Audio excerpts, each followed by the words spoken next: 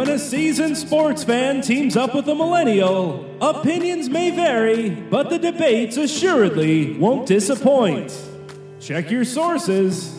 It's New Report, Old Report.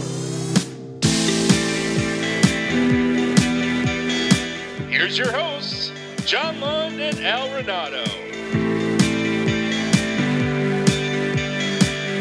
Yes, indeed. Hello, everyone. I'm John Lund alongside Al Renato, a.k.a. as New York sports radio fans know him, the great Al from White Plains, and this is New Report, Old Report. Here on Wednesday, October 16th from 8 to 9 Eastern Time, live on Sports Radio America. If you missed the live show, you can catch the replay all week, also at 8 p.m. Eastern Time, or find the show as bonus content by searching for The Bridge Sports Podcast, which you can find by searching for The Bridge Sports Podcast on Apple Podcasts or Google Podcasts or Spotify or wherever you get your podcasts, as well as at londonbridge.com. If you want to interact with the show, you can text in a question, comment, or complaint to 929-274-3437, or if you're brave enough, leave a voicemail with the same, and we'll play what you have to say on air, again by calling 929-274-3437. This week, curtains for the Cardinals, lesser hope for the Yankees, and is there a great team in the National Football League? Check your sources. We're off. Now, what would be the odds that that was happening again, that wasn't a new report? Was that a new report or an old report? That's what I'm asking. Is it a new report or an old report? Is that a new report? Or we don't know?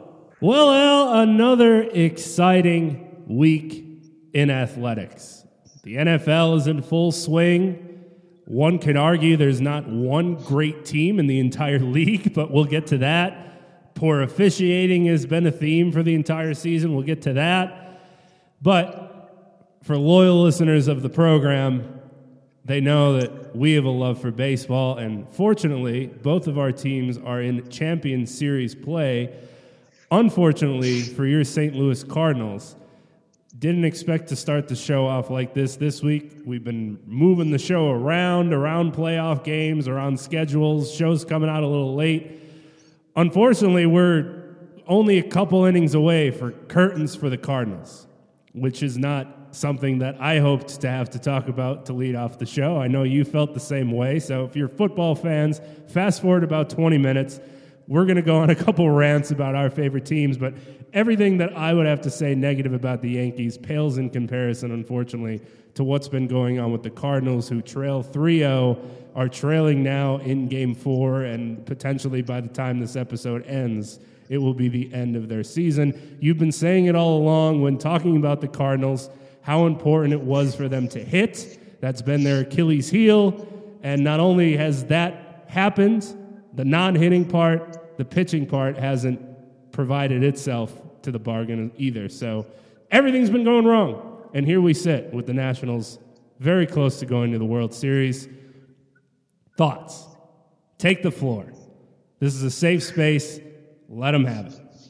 Well, Johnny, it was, first of all, folks, it's great to be with you all again.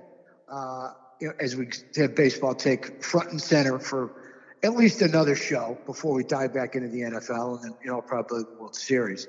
But the frustrating part as a Cardinal fan is this is a team we watched all year long that underachieved with the bats, was 500 at the All-Star break, and then really went on a run with some great pitching, great bullpen work, and not bust them out bats. This is not a team by any way, shape, or form at their best that can even come close to matching up with the likes of the top 4 or 5 in the Nats lineup or the Dodger lineup, or even in the same ballpark with your Yankees, or of course the incredible Houston Astros lineup, really from top to bottom. And even the best guys in this lineup, in the middle of the order in terms of power, Goldschmidt, Ozuna, these are guys who are averaging 260 and 240, respectively. The leading hitter on the Cardinals for the season was rookie Tommy Edman, who 302. The next highest batting average of regulars was Colt Wong, 285. You can talk to your blue in the face about batting average doesn't count. Well, if you get a hit, that means you're on base. If you get on base, that's how you score. So either you got to have a high on-base percentage by walking all the time and a decent batting average, or you got to have a really good batting average. Well, they've got neither. And it's been the story throughout this lineup the entire season. They bust out in Game 5 miraculously. In the history of the sport, there has never been a 10-run first inning in all of postseason history. And lo and behold, the hitless wonders, the no-doubles offense of the St. Louis Cardinals goes out and puts up 10 runs against Mike Foltynewicz and company, who completely shut him down, as did most of the Atlanta staff in the Diaz. And miraculously behind that, and Jack Flaherty, they blow Atlanta out of their building 13-1. And here we are in the NLCS against the upstart Nats, again with a terrific lineup, and maybe the best big three in the game. Certainly right there with the Astros, because their third guy, Corbin, is probably better than Greinke. But the point is, here they are against the under/overachieving Nats, call them what you want, who are on the verge of elimination in the wild card game against the Brewers, rally, come back from 2-1 against the Dodgers, everybody's pick, to go to the World Series, the dominant team in the National League all year long, as the Dodgers spit the bit in Game 5. And here it is, Nats Cardinals. Looks like it's going to be a good series, very competitive during the regular season. And the Cardinals simply are thoroughly and completely dominated and I mean embarrassed. They were embarrassed by Scherzer in Game 1. By Anibal Sanchez in Game 1. And then they were embarrassed by Mad Max Scherzer. I mean, he's a Hall of Fame pitcher. I understand that. But the ball's not even in play. In 2 games, they maybe squared up 5 or 6 baseballs. It was embarrassing. And meanwhile, the Cardinals starting pitching was terrific. Mikolas was excellent. Wainwright, gutsy performance, 7 1/3, 7 2/3 on Saturday in Game 2. Starting pitching gave up 4 runs in 2 games. Cardinals got 1, and it was an unearned run. They were no hit the first 6 innings of each of the first 2 games. The first time it's ever happened to one team in history. Absolutely baffling, inexcusable, pathetic, embarrassing, and the at-bats, they're chasing everything. If it bends, they're chasing. Last night, Steven Strasburg, 12 strikeouts, all on break. How many times you got to see the changeup to know it's coming on 3-2? How many times you got to see it? I understand it's an amazing pitch, but once can you guess the 3-2 is going to be a breaking ball layoff out of the strike zone? And these are major leaguers. I understand good pitching always beats good hitting, but can you at least compete? Can you at least put a couple runners on base? Can you at least hit a couple balls hard? I mean, nothing. 0. This looked like the big leaguers against the little leaguers. Totally and completely overmatched. I have never been so embarrassed in my life as a Cardinal fan in terms of their performance or lack thereof in this series. They go in last night, big Jack Flaherty on the mound, their ace, their stud, a couple of seeing-eye base hits. He makes 1 mistake. Marcell Ozuna, again, playing left field like Stevie Wonder, comes stumbling and sliding in on a ball he clearly should have caught that had kept the inning to 2 runs. Instead of 1 run, instead the inning explodes. The next thing you know, instead of 1-0, it's 4-0. Turn your sets out. Game's over. 4 runs. Cardinals can't score 1 run. Embarrassing. Again. Same old story. And then tonight, Dakota Hudson goes out, gives up rockets early. They still have a chance to get out 2-0, but Tommy Edman makes a wonderful play, throws to my Gold Glover Colt Wong, who can't even make the play, can't even catch the ball on a force out. Inning extended, and then the ball always finds you. Let's put Martinez in the lineup for a stick. They do. Little blooper, him and Wong. I got it. You take it. I don't want it. Oh, it drops. Next thing you know, 7-0.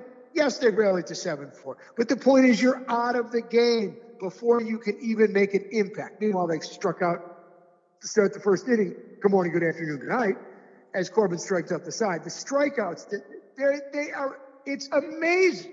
They strike out. If you strike out, you must hit home runs. They do neither. In this season, this time of the home runs, where everybody's up there ante by 10 home runs. Everybody. The Cardinals' 2 guys, Goldschmidt and Ozuna, do what they always do. Same, 29-30. Why are they hitting 40 home runs? Because they're striking out incessantly. Ridiculous numbers. Paul DeYoung, I call him Paul DeBum. All right, 30 home runs, 150 strikeouts in the postseason. Nothing. No home runs. Just ludicrous, unacceptable, unbearable, unwatchable. They have been incredibly embarrassing. As a Cardinal fan, the season goes from an incredible season in terms of their accomplishment, what they achieved in getting here, prepared and accepting a loss to a team that they were better than in terms of the matchup during the regular season. They won both series. They won 3 out of 4 in Washington, 2 out of 3 in St. Louis down the stretch, despite those 3 great pitchers. At least there's 2 great pitchers and 1 very good pitcher. They beat them. Here they didn't even compete. So to go this far and get swept is bad enough. But to get embarrassed, to look like you don't belong on the same field as the Nats, and I understand the Nats are on. The Nats are on a roll, things are going good, and you know the deal. In all the sports, you're never as good as you are when you're playing great, and you're never as bad as you are when you're playing bad. It's somewhere in between. And the Nats aren't this great, and the Cardinals aren't this bad, but to play like this is just a total and complete abortion. It is pathetic, it is an embarrassment, and it almost overcomes everything the Cardinals have accomplished this season. That's how bad it is to watch. It's awful baseball. All the things they did well. They pitched well. The pen was good. They played great defense. Some timely hitting, not that good. Great base running. In this series specifically, awful offensively. Awful in a couple games. Defensively, starting pitching let him down in 2 spots. Defense and some bad breaks didn't help. But just the prevent offense is, and there's Munoz. This is a guy they bring off the bench. He literally has the plate discipline of a blind man. He swings at anything round and moving. And here's another perfect example as he strikes under the pitch, literally at the bill of his cap. Just go sit down. Phone it in. This should have been a mercy rule. After the first inning, it should have been stopped. Throw in the towel. I wanted to throw in the towel. As he said, throw it down. Throw it down. Throw it down.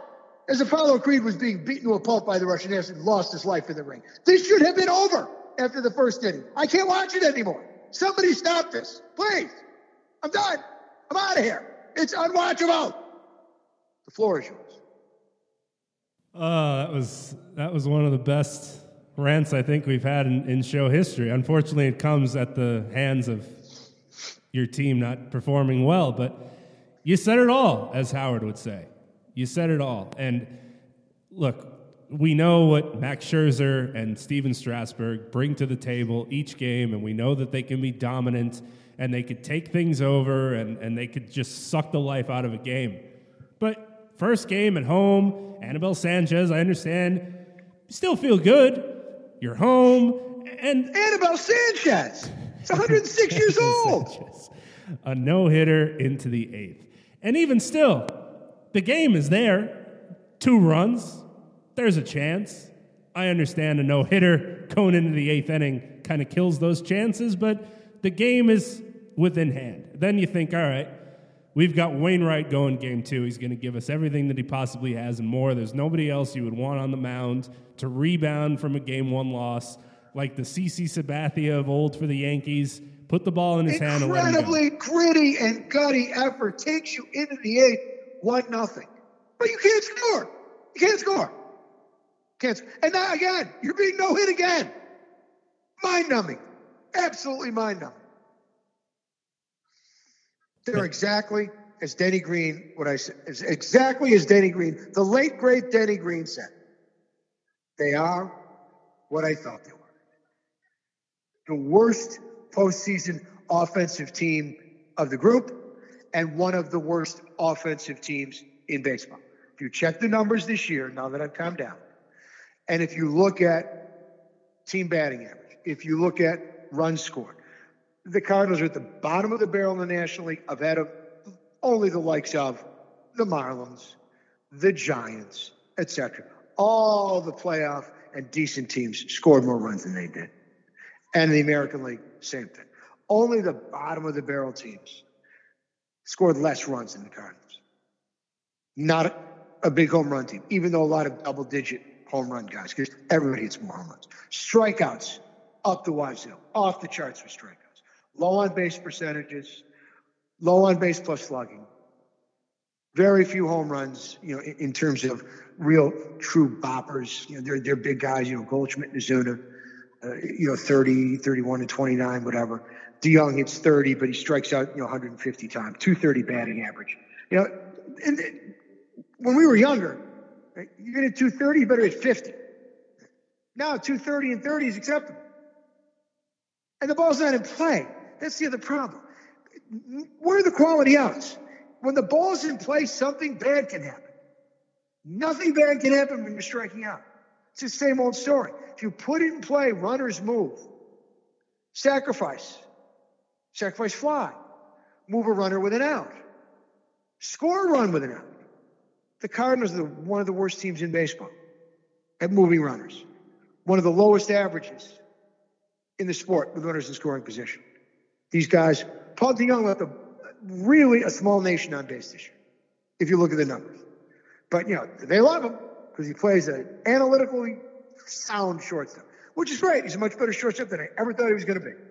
But 230 is not acceptable. It's not acceptable. It's in the eighth. He's done nothing in the postseason. He strikes out incessantly, time after time after time.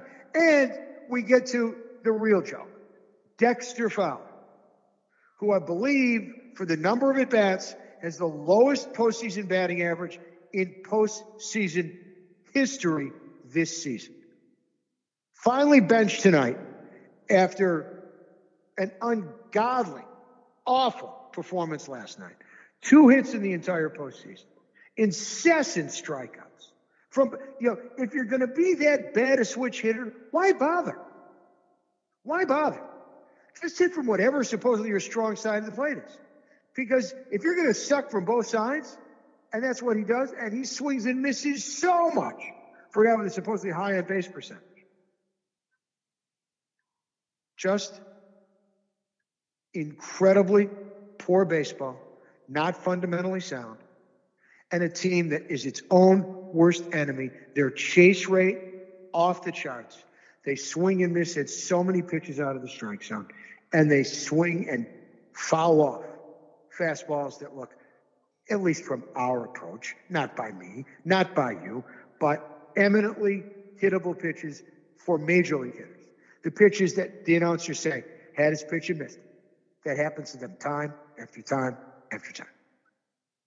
As we transition from the hideous Cardinals to now, after taking home field in game 1 with a stunning 7-0 rout of the hotshot Houston Astros, your New York Yankees, Big John, find themselves trailing after 2 masterful, not masterful by brother, but good enough, and masterful today by Gerrit Cole. And I put the under over on Gerrit Cole, folks, at $35 million a year, average annual value for his upcoming contract. I'm going to go 7, by the way, I'm going to put it out there right now, 7 years and 200 and what's 7 times 35? 7 years, $245 million. That's the number I'm putting out there for Gerrit Cole. Now, as for your Yankees, young fellow, the hitless wonders of the Bronx, the fans throwing crap on the field today, cheering at Bregman being hurt. What's up? What up? What up, Yankee fan? Disrespecting the opponent? Throwing crap on the field? What are we, Philadelphia, all of a sudden? Not a great look. I will say, though, what up with that? Cheering Bregman when he got hit and turned out he wasn't hurt, just getting one in the back. I like that. I don't like Alex Bregman. So I like that. Now that he's okay. He's so damn good. The way that you finally have a rivalry, and you know this, and fans know this everywhere, is when you just find yourself hating players on the team. It didn't happen as much in 2017, but now that we're back, and I'm sure Astros fans feel this way too, several players that you just hate because of how good they are. Jose Altuve, Alex Bregman, Carlos Correa, Justin Verlander, Gerrit Cole. Now, I respect the hell out of the latter two as a former pitcher that never came even a breeze as anything close to what they're able to do on the mound. And how they're able to just get better as the game goes on. Old school Nolan Ryan-esque, to use an example for the old, decrepit Houston Astros fans, waving those towels, waking up in the morning with sore arms. Bring back the rainbow uniforms. Yeah, they should. Where's he in his cabal? It's a series. It's a series now You Where's hate Mike these Davis? guys. Bring them out. They should be there. Now I hate these guys because of how good they are at baseball. And on paper, if you were to ask Yankees fans, how do you expect the series to go? Unbiased opinion. Here are the pitching matchups. Here's the locations, but that doesn't really matter. You would expect this, right? You beat Zach Greinke around. He's not good in the postseason. You beat the bullpen. You win 7-0. No problem. Tanaka's great. No problem. Great. Happens in Houston. That's even better. You lose to Justin Verlander. You lose to Garrett Cole. Of course you did. But this is what baseball does. You go into a game kind of expecting the worst, assuming that Justin Verlander and Garrett Cole are going to have your number like they have for years to as many teams as they've faced. Halfway through the game, you start seeing flaws and there's opportunities, and you start thinking, a couple bounces, a couple hits, we're going to win this baseball game. It's right there. It's there for the taking. And then at the end of the game, you're pissed off because they lost. When before the game, you were kind of like, well, how are you going to beat Justin Verlander and Garrett Cole? That's where we are now as Yankees fans. They had opportunities against Justin Verlander, and they certainly had opportunities, surprisingly enough, against Garrett Cole, who was just a workhorse. Walks. He couldn't find the plate early on. He's a beast. He's unbelievable. He's a beast. You He's have to get to him early, and they tried to. They get the first two on. For whatever reason, Brett Gardner's batting third in an ALCS playoff game, Al. I'm sure we all had that at the beginning of the season. So you think... Don't understand the concept of him batting third at all. No. Ever. So you think in that situation, maybe they'll bunt? Why else is he up there? Maybe he'll bunt? No. He swings away, fly out. Edwin Encarnacion, although he did have a hit in the game, has been silent for this series. And then Didi comes up after a Torres walk, and it looked like Garrett Cole, smartly so, wanted nothing to do with Gleyber Torres. First pitch he swings. Out. Comes up again later on in the game, couple guys on, again after a Torres walk, first pitch he swings. Now, he did hit it to the warning track. The stadium was erupting because they probably think the balls are the old balls, not to blame the balls. To the warning track, out. Make him throw a couple pitches. But again, on paper, you accept this, I guess. But as a fan, it's in my mind, and this is the same thing that happens years ago, years past, and you've faced this as well. There's a couple pitchers on the team you need to beat that you know you have to beat them in order to win the series. And that's exactly how you feel here. You have to beat at least one of them once to win this series. And you had a couple chances to do it. And now you think, great, we're going to see them again, and they're going to be most likely in Houston. Now how are you going to beat them a second time around? That's what kills you when you can't get hits against the pitchers that you have to get hits from. So win game 4, potentially. We don't know what's going to happen with the weather. That could throw things around. This is going to be a bullpen game for both teams. Interesting. I don't think they're going to play tomorrow. Don't think they're going to play tomorrow. I don't either. I don't. So then that means Verlander has an earlier shot at you. That means Garrett Cole has an earlier shot at you. And then obviously game 7. If depends upon how much rest you want to put them on. I would not shift. To me, then you've got your 2 wins, which means you get to go back home for Houston, no matter what, if necessary. And I want them both on full rest because they've thrown a lot of pitches. Cole threw a lot of pitches today, a lot of effort with the walks and the strikeouts combined. I want him fully ready and raring to go. I would start, if they pitched, which I don't know if they're going to do, or if they play tomorrow, I would probably start Miley, and go with the bullpen after that. If they don't, well, then you have the luxury of going back to Greinke, and you're lined up well for the rest of the series because then you got Greinke, then you get another day. Then if you go home, you get another day of rest with the travel day. So advantage right now with today's win jumps squarely into the Astros column, no doubt about it. And look, the last 2 games the Yankees haven't hit. Plain and simple. They have not. They have can't not. score, can't win. Exactly. You can't Simple blame game. the bullpen. You can't knows a blame the better starting day. pitching. Let's take a quick break to pay the bills.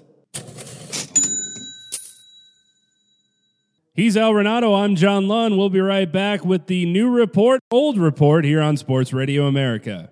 We welcome you back. I'm John Lund. He's Al Renato, and this is the new report, old report. What I've come to realize, and this isn't breaking any news, is if you look at both teams, the feared hitters for me facing the Houston Astros, Springer leading off. He can easily change the game, first pitch of the game, and we've seen him do it too many times, and he's done it this series. Okay. Jose Altuve, obviously. After him, Bregman. Carlos Correa at the bottom of the order. He's there raring to go, and obviously he gets a walk-off again in an ALCS game, too. Everybody else for Houston, obviously Josh Reddick got a nice hanger today and put it in the second row, but second deck, I should say. They're not exactly feared hitters, or you wouldn't mind having them beat you. Brantley's a fair. Yeah, he's not bad, but I fear four hitters. I fear four hitters on the team. Four. Okay. Yankees, they have three. Gurriel drove in 100 runs. Yeah, that's nice. At 300. That's okay. These are your supplemental guys. That's nice. They got a rookie at DH. Is loaded. He's over 300. That's nice. I don't fear those guys yet. Knock on wood. Yankees, they have three feared hitters. And what you could have did today is walk DJ LeMahieu leading off. Walk Aaron Judge batting second. Get Brett Gardner out. Easy enough. Get Edwin Encarnacion out. He's not hitting well. Easy enough. Walk Torres. Load the bases. Who else is coming up? Nobody. Nobody's produced after Torres consistently in this series. So walk those three guys and just keep the line moving. Have somebody else beat you. That's what I think we'll see as the series goes on. They're going to be, well, at least try to be incredibly careful with those guys. And if they're going to keep batting Brett Gardner third, that's no problem. Walk the first two. We're good. We're fine. Maybe get a double play out of it, and we're out of the inning. So in that sense, Houston has several more feared hitters at this point than the Yankees, and obviously two feared starting pitchers that can go seven without even blinking an eye. Verlander in Game 2, the count was 0-2 or 1-2 before you could even find where the remote is to get the game back on. Incredible what he's able to do, and he just gets better as the game goes on. It's unbelievable what they're able to do. So you have to take advantage of these quote-unquote bullpen games or Zach Greinke games and then say a prayer. I mean, the bullpen for the Yankees has done its job, sans Adam Ottavino, who joked that he could strike out Babe Ruth. Babe Ruth would hit one 600 feet off him, this Adam Ottavino. No, I'm just kidding. He'd walk Babe Ruth in 4 pitches because he can't find the damn plate. He's just a gag. You can't put him out there. It's a gagger. Great regular season, throwing that slider nonstop. Big time, he can't throw it for a strike. Then when he's got to come in, just a guy who's never going to get it done in a big spot for me. Guy who lives for the regular season, too many walks, and that slider flattens out, and next thing you know, you've got souvenirs in the outfield. Never liked him, paying him a ton of money, originally a Cardinal with a double R, but the O to start, O to end it, number 0. Just never liked him as a Cardinal, never liked him anywhere else. Just don't like the pitching style. I don't like that pitching style. I don't think it bodes well in big-time spots. And it shows up. And it certainly showed up again, in this series when he could not get it done in a big spot. And it ruins innings because it's either a home run, which ruins an inning, or he walks a guy, and now that changes the entire dynamic of an inning, and you're playing catch-up. So that's been the slash on the bullpen, which I thought in Game 2, having to come in very early when James Paxton was tipping his pitches or God knows what he was doing, didn't have his stuff. Boone went to the bullpen, maybe a little bit too quick of a hook for Chad Green, as they say, but overall the bullpen's been fine. It's been the bats. They've been overall quiet and cold. And having Stanton on the bench for Game 2 and 3, who hurt his quad, of course he did, actually did a good job in game one, shockingly, hit a home run, did well. He's on the bench. Even having him in the lineup makes a pitcher think. So I don't know what they're going to be able to do with him. But there hasn't been, and this happens in the postseason, but remember in the regular season, there were games where a couple different guys would, as Twitter has for the Yankees hashtag next man up.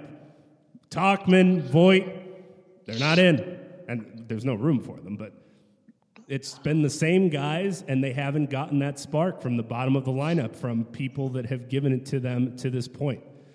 All that said, let's assume that the game on Wednesday gets rained out. I'm actually going to game 4, so of course it would get rained out and screw those plans up. Still be going. So I'll be there. Let's assume it's Tanaka and Greinke. Then we'll assume Justin Verlander in game 5, maybe game 6. Garrett Cole, game 6. How do you think this series plays out heading to Houston? I think you're going to see Greinke on the mound if it rains. If it doesn't, have they announced the game 4 starter? They were supposedly going to do a bullpen game as well. Okay. So both teams are going to have a bullpen. Wade Miley, etc. Yeah, right. However, if it rains and it gets pushed over to Thursday, then you'll see, I think, Greinke, because I think that'll be full rest for him.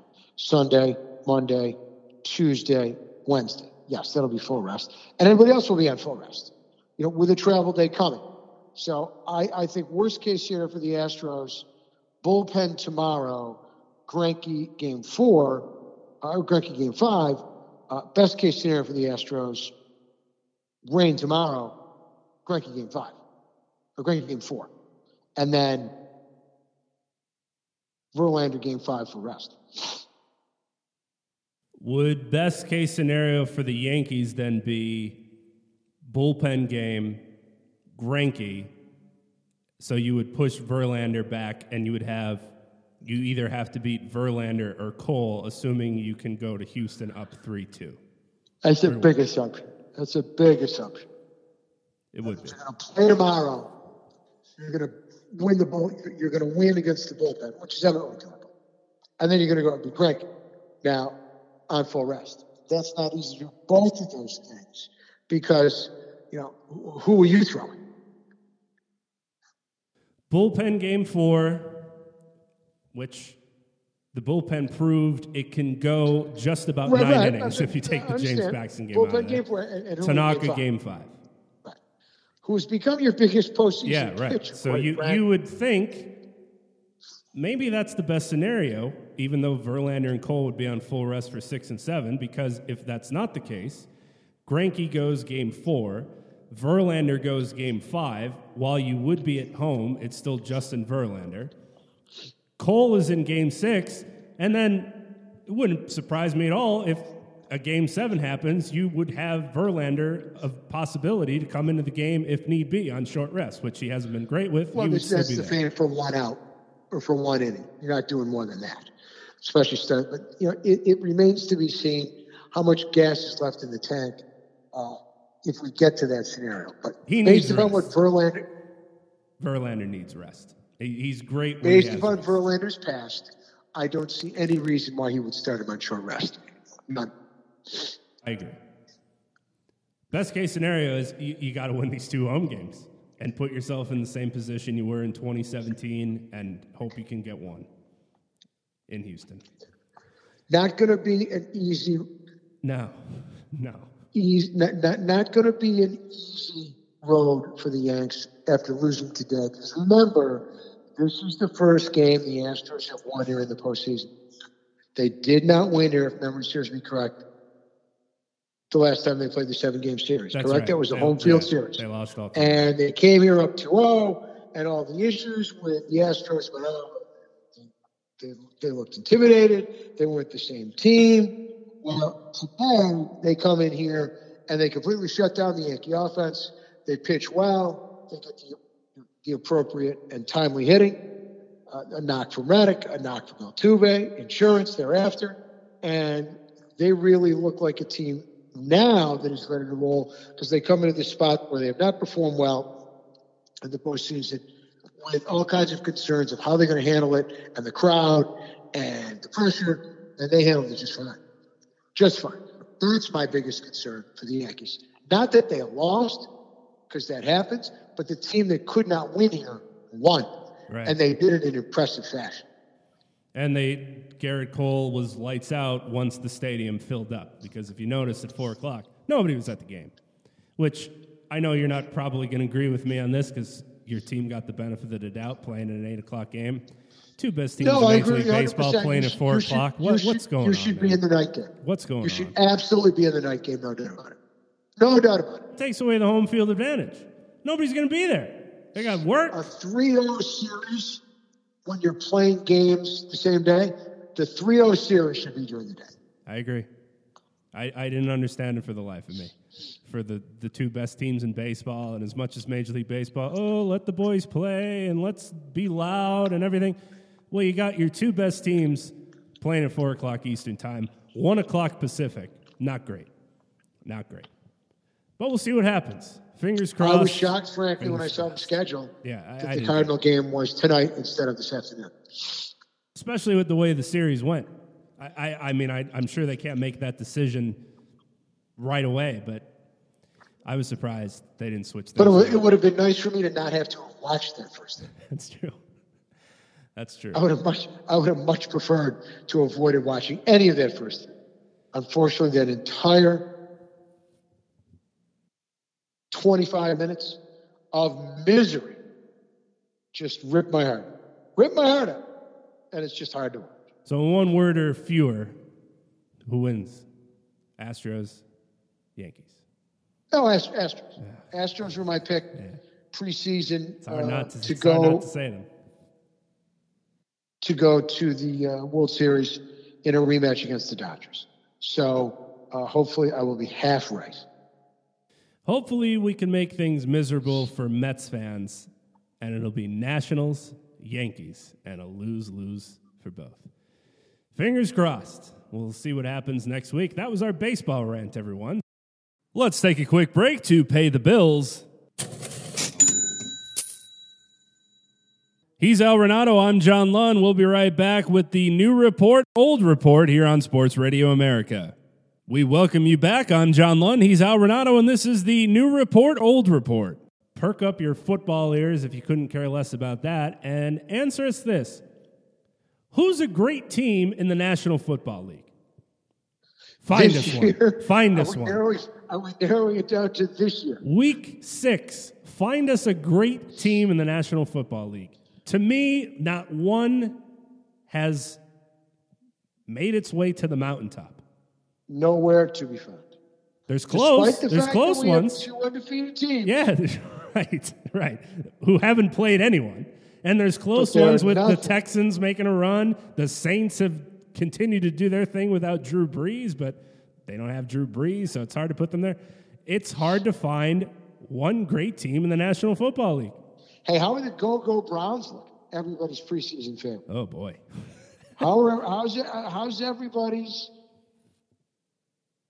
next great team? That must-win game we talked about. Up-and-coming team. You have to win that must-win game. The much ballyhooed, everybody's darling, Cleveland Browns team. I believe they're 2-4. It was a bad loss against Seattle. No way to put it. It seemed like they had it in hand. First half, scoring points. They got a lead, couple touchdowns, and then the gritty, grimy Russell Wilson finds a way.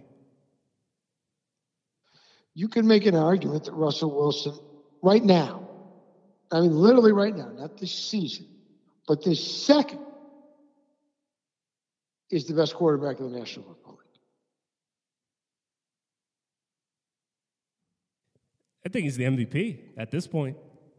With what he has around him, how he's been able to perform. I mean, in that game, in the drive, he leads them for a touchdown.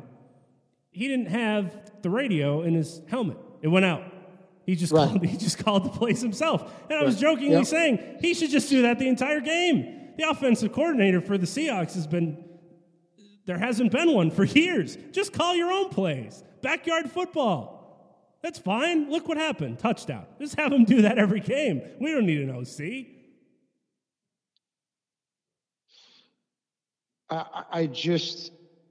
It's very difficult to comprehend in terms of the caliber of play that you see throughout the league, the inability of teams to have any kind of consistency, the quarterback position, which is played nowhere at the level that it has in past years, with the exception of a couple guys. But those couple guys are getting, one, older and still healthy. The other two guys, incredibly old and not playing that well, but healthy. And then obviously Drew Brees not playing at all. So it's frustrating to watch so much mediocrity. We know nothing about San Francisco at 5-0, 6-0, other than the fact that they can defend. But who have they really had to defend? Well, the Go-Go Browns? Well, the Go-Go Browns, that offense is not exactly a juggernaut, despite all that talent. The offensive line has done a great job. They run the ball one game, can't run it the next. Their star quarterback brings them back, scores what might be a winning touchdown. But no, that great defense, that defense that is so valued with that great front line, the linebackers, the defensive backs, it's just going to be a juggernaut that completely shut everybody down. Not the case. Not the case. So for certain franchises, everything has gone wrong. For others, like the Niners, like, of all teams, the much maligned Houston squad. The Packers, like Monday Night Football. Everything's going right. The 5-1 Packers. Everything is going absolutely perfect. And, of course, Seattle is going perfect for them. They have not suffered a lot of injuries. They have not. Now, the Packers turned the ball over a bunch the other night when wide receivers were deflecting balls up into the air. They were being intercepted. But they aren't even playing up to their capabilities offensively overall. But they have a skill set because you have simply a quarterback for the ages. You have a quarterback that does things which are truly remarkable in terms of the way he plays. I don't know how far the Packers can go. The division itself might be the toughest division in football. Because after their win last night, Detroit could have been in first. Instead, they're in last. The Packers are in first, 5-1.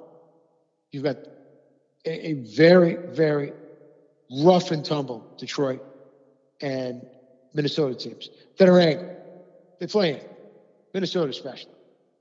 And Detroit lost the game. They clearly should have won, if not for some brutal, here we go again, some brutal NFL officiating. Just awful. Calls that just weren't there, and a blatant call that was missed. All went against the visitors and really put them in dire straits in that football game where they had a chance to win the damn game outright. But it was really taken away from them by the officials. Rams, Cowboys, Chiefs. Should any of those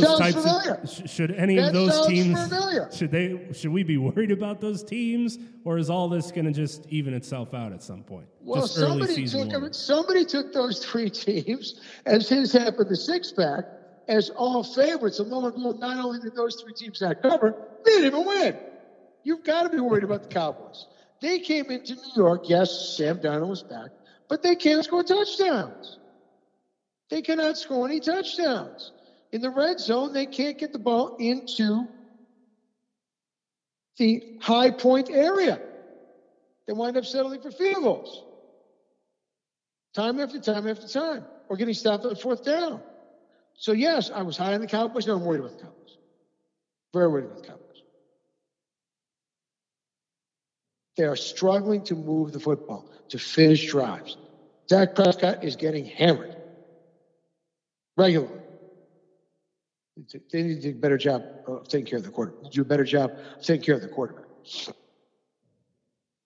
Well, the Rams were the team that bit with the Jacksonville Jaguars and made a trade to get Jalen Ramsey for 2 first-rounders, a 4th-rounder.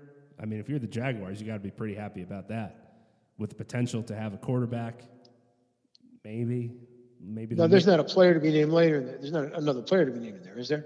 I don't think the whole deal? I think it was just it's still a lot. It was a lot. Jalen Ramsey. So they're trying to make something happen and lean on their defense play offense? because they can't lean on their offense. Without Todd Gurley in the fold, Jared Goff has been putrid. Now his offensive line, not five line of protection, but this is not an offense that is anywhere nearly as productive as we thought it was going to be.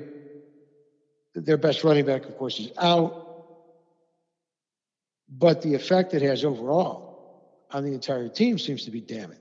The quarterback, without the ability to have his star running back to create play action with, results in really an offense that can't get out of its own way because they can't run the ball. And now they struggle to throw the ball. As bad a game as a quarterback can have. I mean, it was Kirk's. It was Springs-esque. It was like the Minnesota quarterback. He's all of a sudden had a great game. 2 in a row. The performance of the Rams offense was just so remarkably bad against a strong San Francisco defense, yes. But they threw the ball for less than 100 yards. That's hard to do. And they managed to pull it off. And nobody's going to these games in the Coliseum dressed as Ram fans. 70% of the crowd is Niner fans. Why did LA want football so bad? Well, look at the Chargers. It was a Steelers home game, even more so than it might be at Heinz Field. A quote-unquote home game for the Chargers. There were more terrible towels than flags thrown on the field, which is something to be said. Unbelievable. LA couldn't care less about football for either of its teams, which is surprising because you thought they might embrace the Rams and bring back the olden days. Nope. Both teams. They're on to basketball already. And it's really ugly for the Chargers because they move out of San Diego because their owner's always fighting with the city about a new stadium. They lose out on Vegas. They go instead to the new Los Angeles building, which is going to be empty for them. They stay in the soccer stadium. And the soccer stadium is 2/3 to 3/4 fans of the visiting team. You can't even fill a small building, which I leave from a single bound. You can't fill a small building for 8 NFL games. You can't keep giving them football. You got to take it away. I mean, Philip Rivers only has... But they don't care. They don't care. Phil Rivers only has 8 children. He can't help fill the stands. They can all come. It's not going to make a difference if it's just his kids in the stands and the rest are Steelers fans. As we wrap up the show, one last note of insult to injury for the St. Louis Cardinals. Bases loaded, down 7-4, 2 outs. Matt Carpenter comes in to pinch hit to play the hero once more for St. Louis. Ground out to second. It's been serious. Roll it over. Roll over Matt. Pull everything. Same old Matt. Pull everything. Guy went from a hitter who was foul line to foul line, Mr. Doubles, to a guy who said, I'm going to hit more home runs. And all he does is strike out and pull ground balls to second base. Yes, he had the big home run to left center. Agreed. In the end of the regular season against the Cubs. But still, he's done nothing in this postseason. And he is, by the way, Cardinal fans, the two of you listening, $20 million a year for Matt Carpenter. What the hell do you do with him next year? Sign to an extension. What do you do with this guy? He's mediocre defensively. He hit .220 this year. Who is going to take that contract? You have to pay half that contract for somebody to trade him or to take him. You have to pay literally half the money, which I would do. If I could sign Mike Moustakas at a reasonable number, 10, 12 million a year for 2 years, and dump Carpenter, where somebody picks up half his salary, basically that means what? I got a $20 million player. That's good enough. It's good enough. I'll deal with that. Because they need left-handed pop so badly. And they just don't have it anywhere in this line. As evidenced, I shouldn't say, as evidenced by the series, they don't have right-handed pop in this series either. Okay? Then nothing is being squared up. A blooper here, a couple of knocks here, a couple of walks. Okay, they managed 4 runs. But again, opportunities to drive in runs with men on base, nope, no shot. No big hits in this entire series. Never had a big hit in this series. Ever. Well, speaking of left-handed pop, to add really quick, Aaron Boone asked after the game, why is Brett Gardner batting third? And he said, to space out our lefties. Al, you want to take a guess how many left-handed pitchers the Houston Astros have in their entire pitching staff in the ALCS? 0! What are you spacing your lefties out for? For who? For the guy, for Howie Carpenter writing down the scorecard? Wade Miley's not on the postseason roster? They have 0. They didn't bring any. Wow. On the roster for this series? For this series. They're all right-handed pitchers. So you're spacing them out so Howie Carpenter doesn't just have to write LLL or RRR. He can mix and match his L and R's and S's. Makes no sense. And for the Bronx Zoo, as you mentioned, throwing shit onto the field and yelling sayings. It's the 9th inning. You need a spark, and you could hear a pin drop for the entire inning. Will you make some noise? Well, that's the new Yankee Stadium. That's how it always is. If they're down, they're out. It's incredible. They're loud when things are going great. You know, it's a great place to play when things are going all right. Yep. When you get them out of the game, you can cruise. And Garrett Cole flipped the switch in the last couple innings. Nary a peep, except for the Torres home run, which didn't mean anything. Just sucks the life right out of you for the entire game. Garrett Cole and Justin Verlander. Anyway, Al, it's always a pleasure. We'll do it again next week. Go Yankees. Folks, hopefully next week we will be World Series mode. I doubt it's going to be either one of our favorite teams. It's certainly not going to be my Cardinals. Big John's Yanks look for a Game 4 in the stadium on Thursday. Until next time, for the big man, John Tiny Lund, I am Al Renato, a.k.a. Al from White Plains. Take care and have a great sports week. We'll be back next Monday night, 8 p.m. Eastern Time here on Sports Radio America. You can listen at sportsradioamerica.com and interact with the show there as well, or find us on the TuneIn app by searching for Sports Radio America. You can also follow John Lund under the same handle on Twitter at London Bridge. Thanks again for listening.